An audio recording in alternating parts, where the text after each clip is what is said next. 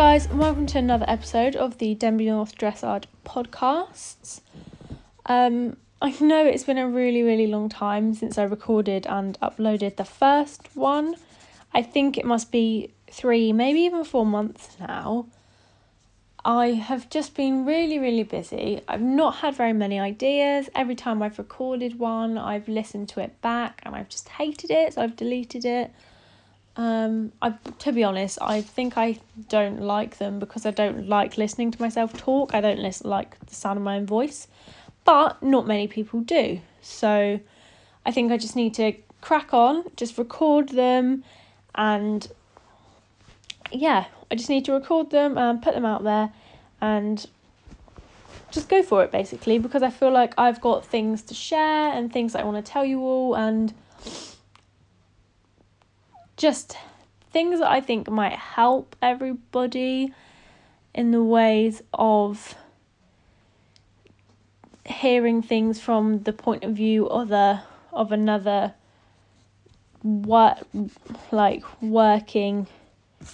amateur rider, rather than just things from a professional riders that you see on your social media all the time. So I just thought I just need to get on with it and just do the things and record the things I want to record and just share them with everybody. So that leads quite nicely into today's episode, which is about going it alone. So I mean that in a sense of having to carry out and pursue the equestrian dream, whether it's dressage, eventing, show jumping, whatever it is you do, following your equestrian dream and doing it all alone. So whether that is financially supporting yourself,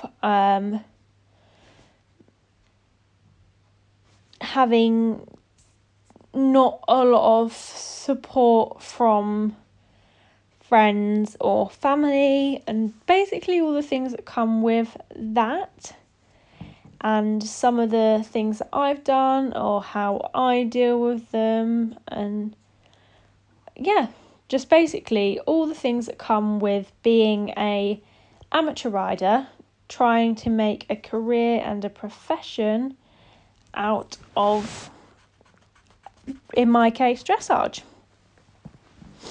So for quite a lot of people, they don't have the financial support from others, whether it be financial support from parents or financial support from owners of horses. So then there's obviously that you save that sometimes incredibly large amount of money not having to buy a horse yourself, or having sponsorship or not having sponsorship in this case.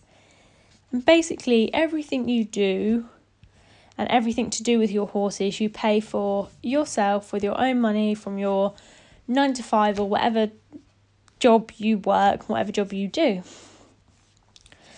And obviously having financial support is really useful, and because horses are really expensive, whether it's the actual buying of the horse, which can be really expensive, or the day-to-day keeping of a horse, which at the time you think, oh well, it's not that bad, and actually if you sit down and add up the amount of money you spend on your horse in a month, and I have done it before, it sometimes makes you want to cry, because you realise quite how much money it does cost you to fulfill and chase your dream.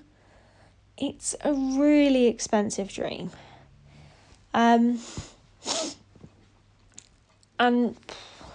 basically, I don't have any pro money saving tips for horses costing you less, because they are as expensive as they are. Things cost as much as they cost. They need to eat, they need to have bedding if they're stabled. There's no negotiable things really when it comes to horses, other than buying them new tack or numbness or saddle pads or whatever.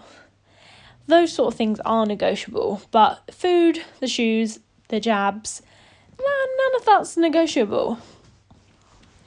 And obviously, livery costs as well, they are not negotiable unless you're fortunate enough to be able to have your horses at home, or you are fortunate enough to be based on a professional yard. That is something that I think is hugely beneficial for many amateur riders, is if they are able to be based on a professional yard. I was fortunate enough to work on a professional yard only for a very short period, a few months or so, because unfortunately I had to give up the position because my health deteriorated and I was unable to carry out the physical work, like the mucking out of however many stables, and that I was unable to sustain that level of physical work because of my health. But being based on a professional yard is just so beneficial, because not only have you got, if you're allowed to take a horse there, not only have you got that professional there all the time when you're riding and you can have lessons with them, or if you're just riding and they walk past the arena, they will probably give you just be like, oh, try this, and yeah, it's just so beneficial to have access to the sort of training and the sort of support you get from being on a professional yard.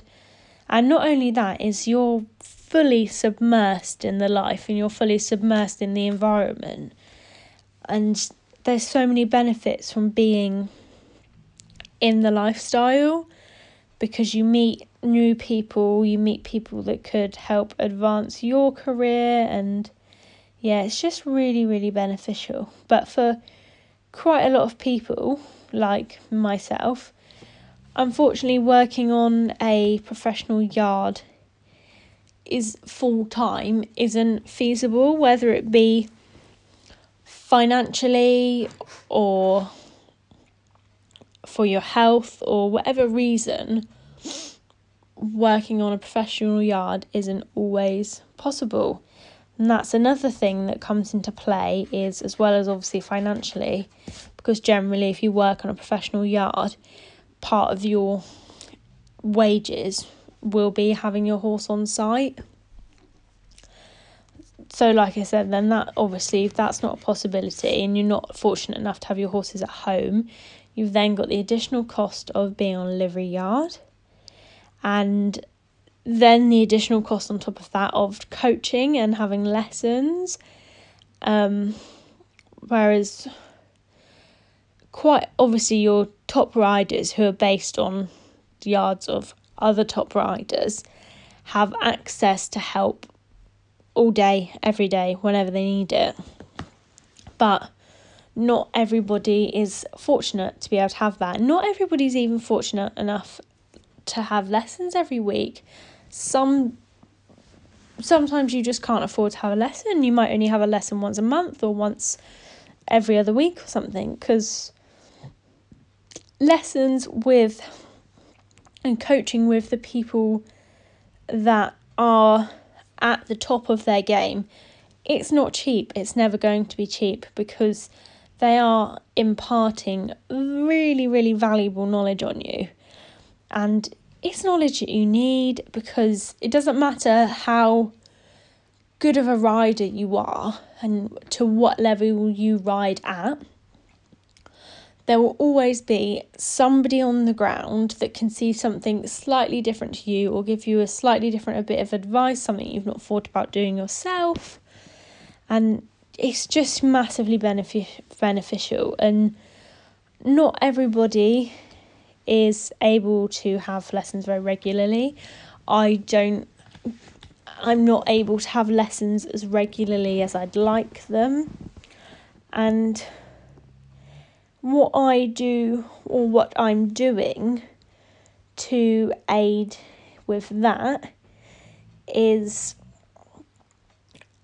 as well as working full-time, I'm also building up my own business, and any spare money per se that I have from my business, I will save and put in my lesson fund.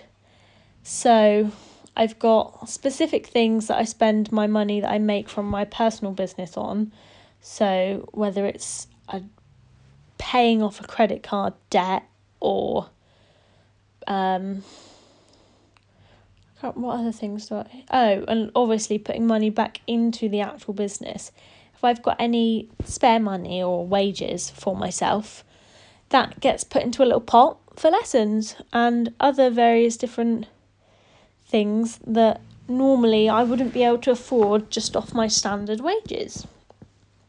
So that's how I put towards that. Obviously, not everybody, again, has the time or the facility to make other money other than their normal job, because people are really busy. Life is really busy, and there is a lot of time constraints with, not with just obviously working and having a job, but having horses is also quite restricted on your time, because even if I'm being super quick at the yard and I'm just going, putting the horse out in the morning, feeding it in the evening, mucking out, bringing the horse in, feeding it, that can take me a day at the yard without riding can take me anywhere between 45 minutes to 2 hours. It completely depends on the day, and it's very difficult to plan around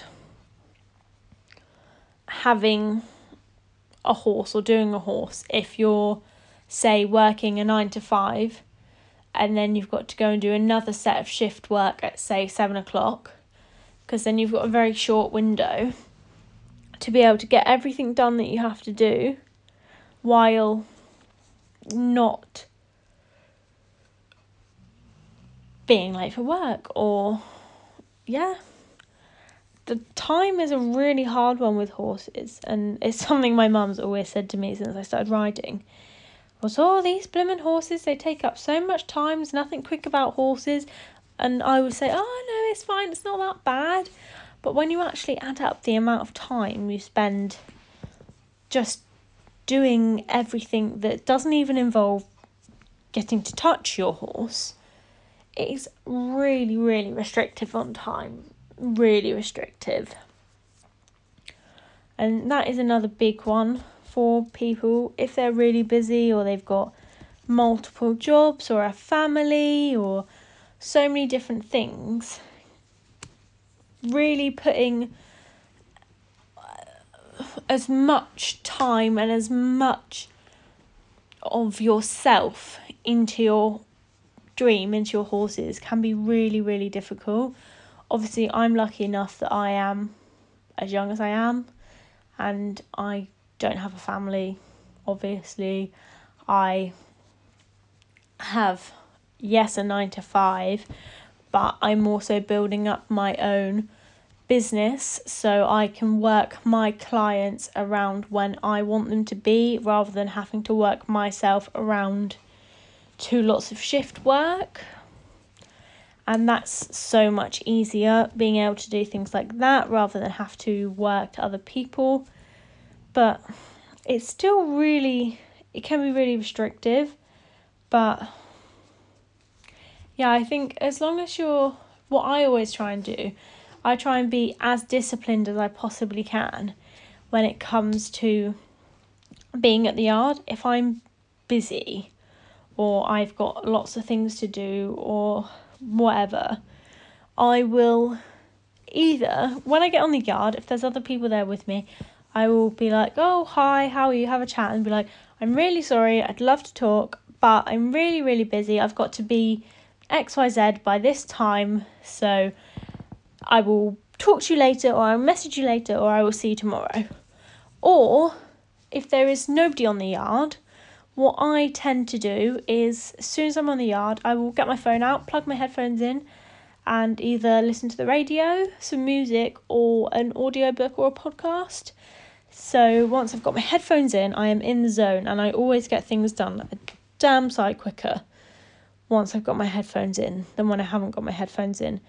And that will be the day that I get the horse finished and I'm off the yard in 45 minutes, rather than the day where I spend 2 hours and I think, oh my God, all I've done is muck out one stable.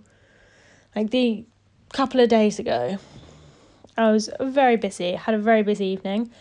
I managed to get to the yard, muck out 3 stables, do 5 lots of hay, make 3 feeds and get 4 horses in 45-50 minutes. Because I knew I had somewhere to be, I had an appointment, and I just got tunnel vision and just pushed through. So I know that when I'm in the zone, I can get things done really, really quickly because I'm there, I'm in the zone, I know what I'm doing. So for me, it's maybe not always be the same for other people because obviously everyone's situation is different, everyone's life is different. Getting in the zone and shutting out the rest of the world basically reduces the time issue that horses can cause and makes mucking out, poo picking and everything else a much quicker job than it ever seems like it would be. And then obviously that's another thing as well, is the actual physical doing everything yourself. So for quite a lot of people, whether based on a professional yard or whatever, some people are fortunate enough to have people they employ to do all the actual physical work with their horses, or are fortunate enough to be able to pay somebody to do the mucking out, the poo picking and all the physically strenuous jobs. And obviously some people are not. And that's another thing that can be quite difficult about doing it all on your own, is that if your finances are quite tight or you have a very strict budget that you adhere to, you don't ever get a day off. Horses don't give you a day off if you are not able to, or are not in a position where you can pay somebody to look after your horse for you. You don't get a day off from horses. It's a lot of really hard physical work. So I've got 2 horses, technically 2.5, because I've just put a deposit down on a little colt. But he's still with mum, so I don't have him at the moment. So fortunately, only one of mine is stabled. The other one lives out 24/7. They're both in different places as well. And the yard that my gelding is at everything is super, super easy there. He's got an automatic trough in his stable, so I don't have to worry about filling his water up every day. And although it doesn't seem like a big job, it saves me 5 minutes every day of filling up some buckets and taking them to his stable. I will clean it out once a week, but it's 5 minutes I save every day because he's got an automatic trough. He's a lifesaver. What else do we have? Oh, and we have because my field that I'm in now is the furthest one away, there's a big herd of them in a massive 10-acre field at the moment. We have our own muck heap in that field, which will either compost down in that field and be spread, or will get taken to the main muck heap, I'm not sure. So we literally poo pick in the field, have a specific place that we put it, so we don't have to bring it all the way back up the track and back every day, which is super, super useful. The muck heap is not even 30 seconds away from the stable block, which makes things so much easier. You don't have to walk for a minute or so, and it's all lots of little things, although they don't seem like big things or a lot of time saving. When you put it all together, it is actually saves you quite a bit of time. And Rob doesn't have a hay net. He has his hay in a hay bar, so that's easy peasy as well. I don't have to mess around with filling hay nets up, but that's purely because he eats a lot, and there is no point in putting it all in a hay net, because if he wants to eat it all, he'll eat it all. If he doesn't want to, he won't. So that's just personal preference for me.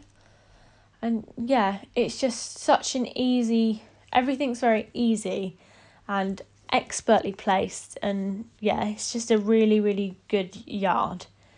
Whereas my mare, the field that she's in quite a big field.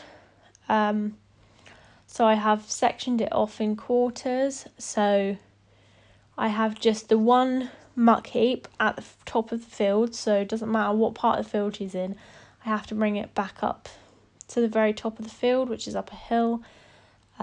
She hasn't got running water into the trough in the field as of yet. So I have to carry water to and from the field every day, which again doesn't take a long time. It's not particularly strenuous, it's not a particularly lengthy process, but it's still a couple of minutes added on that I could save every day.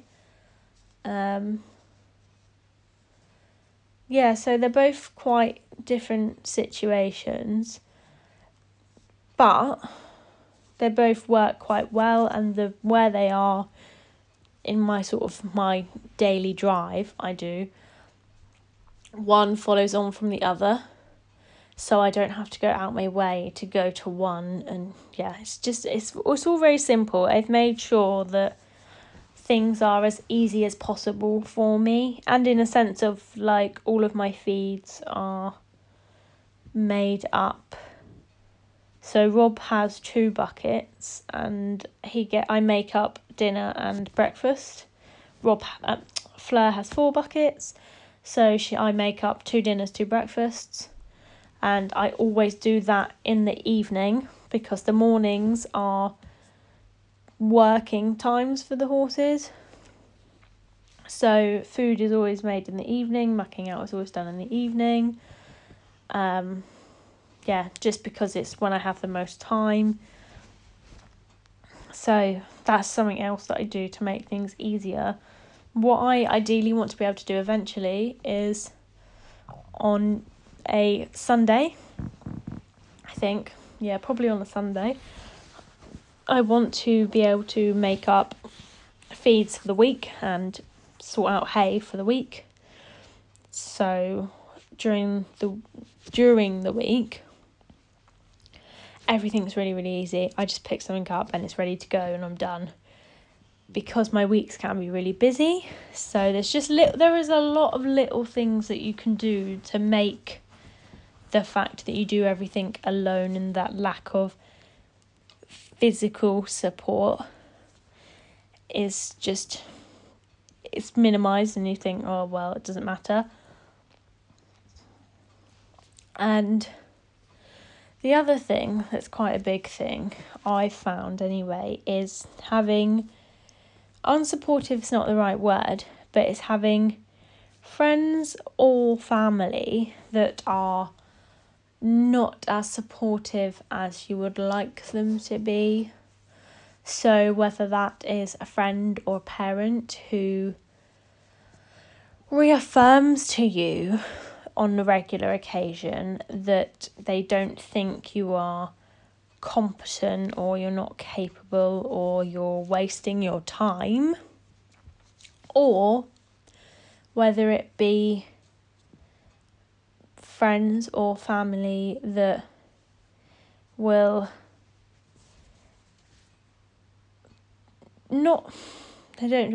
be friends or family that are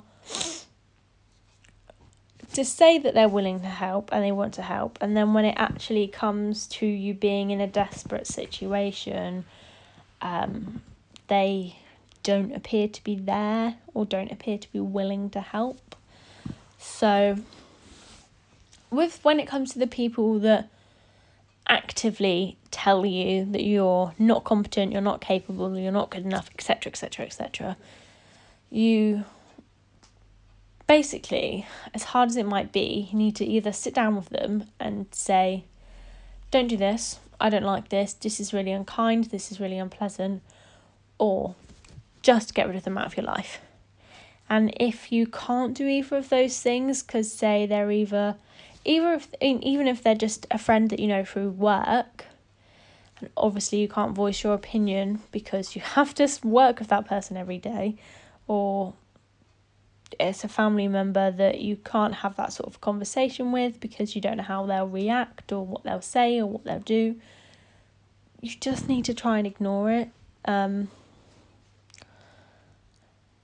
And because it's much easier to do things on your own when you've got a group of supportive friends and a group of supportive family around you, rather than a nice group of supportive people, but then those odd couple of people that always make you feel bad, because the bad people and the bad opinions and the bad voices are always the ones that stick out the most. They always stick out the most. Whether you want them to or not, they will be the ones that you remember. So you just need to minimise the impact that they have, or basically just minimise the space you give them in your head. Because then again, because they're in your head, you will be thinking about them, and you won't give your full attention and your full everything to your horse or to the dream, basically. And you will start believing the things they say, and then you will get inside your head and think, oh, well, maybe they're right. I don't know what I'm doing. I'm not good enough. It's because I'm doing it all alone. And it's not. It's because it's none of those things. It really isn't. Doing things alone, and if anything, it's much braver than if you've got a massive support group around you. It is much, much braver doing it all on your own and cutting those sort of people out. It's much braver.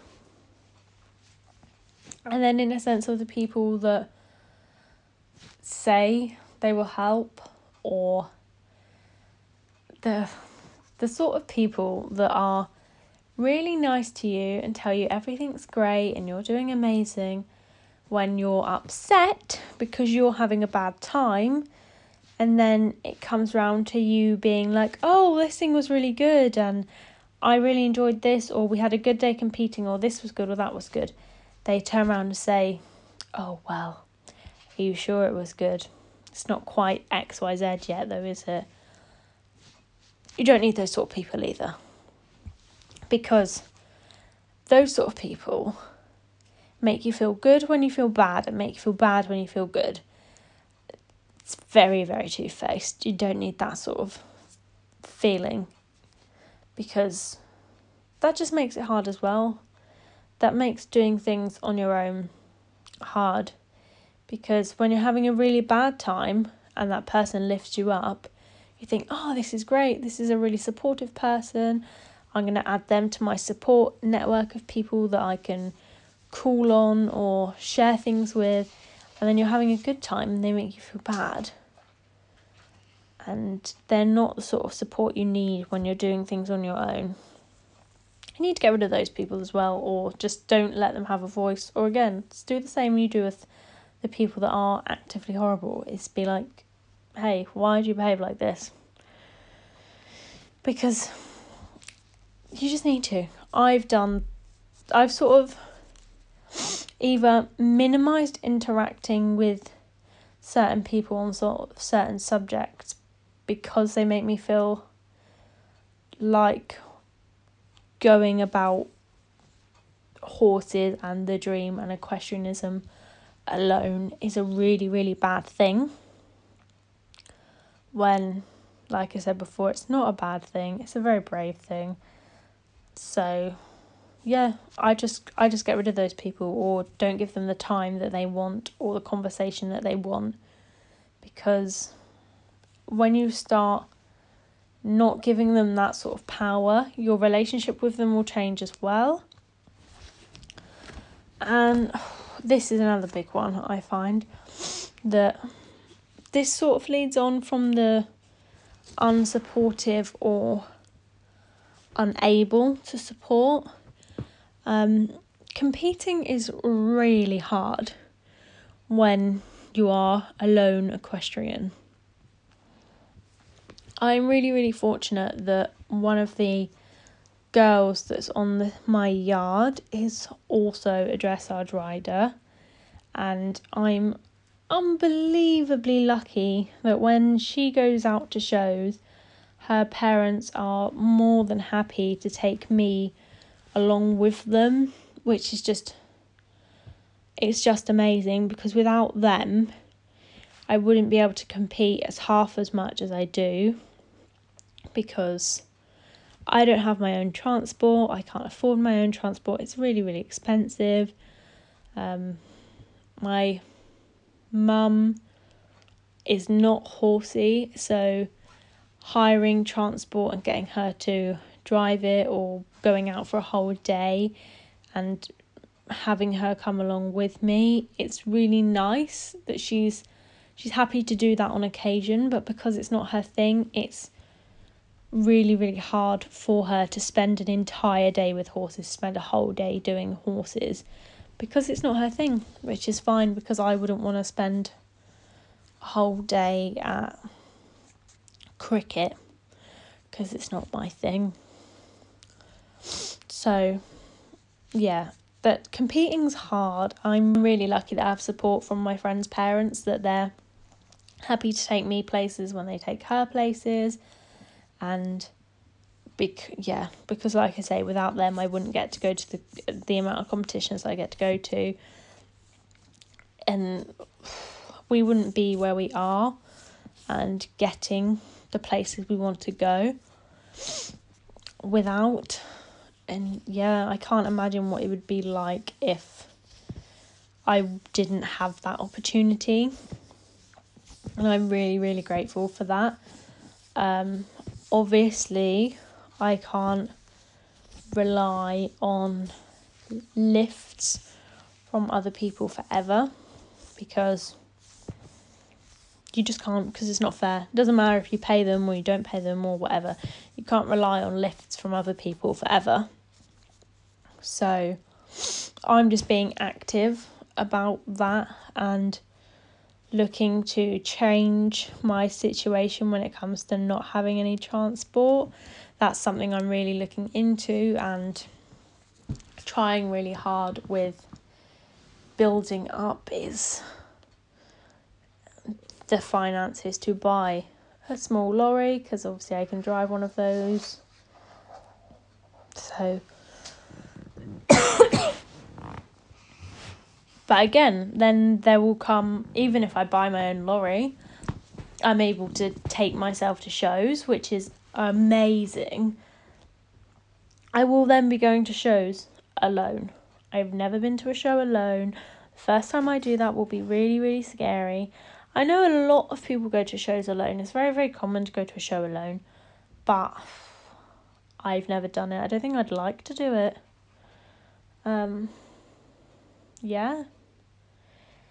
So that's another big doing things alone thing, is the people that go to shows on their own. I obviously can't talk about what that's like because I've never done it, but man, I can't even imagine what it must be like. I think that must be quite a big thing for people that do go to shows alone. That is a big, big thing. Well, it would be for me anyway. Yeah, wow. I think I may well have spoken about everything that I'd wanted to speak about. But like I say, I feel like I have gone off on a bit of a tangent here. But doing things alone is really, really hard. Unbelievably hard, in fact. But the things that I have found that have helped me the most with going after the dressage dream alone is, if you can, really, really fine tune your budget and make sure that any, I don't like to use the word spare, any other money that you have after fine tuning your budget should go on training rather than anything else, whether it is lessons with somebody, clinics, or even going to open days and demos and stuff. So I am a big one for going to demos and open days and things. Was it last month? Or was it this month? I can't remember.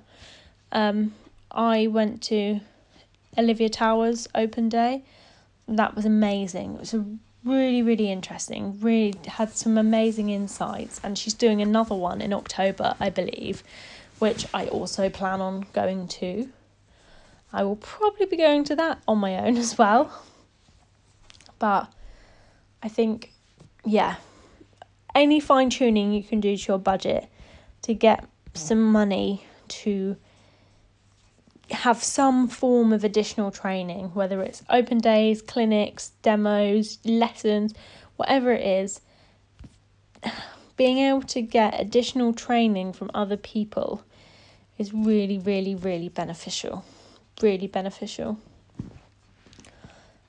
Trying to make sure that you've got the most supportive network of people around you as you possibly can, whether it's your other liveries on your yard. Like, I've got some of my yard owner is absolutely lovely. She's really, really nice. She's so helpful. And there's such a lovely group of people and such a lovely group of girls, really, on our yard. Everyone's really, really nice. I'm so fortunate to have that group and be surrounded by that group of people every day, because they're so supportive. They're some of the kindest, nicest people I know. And sort of goes hand in hand with that.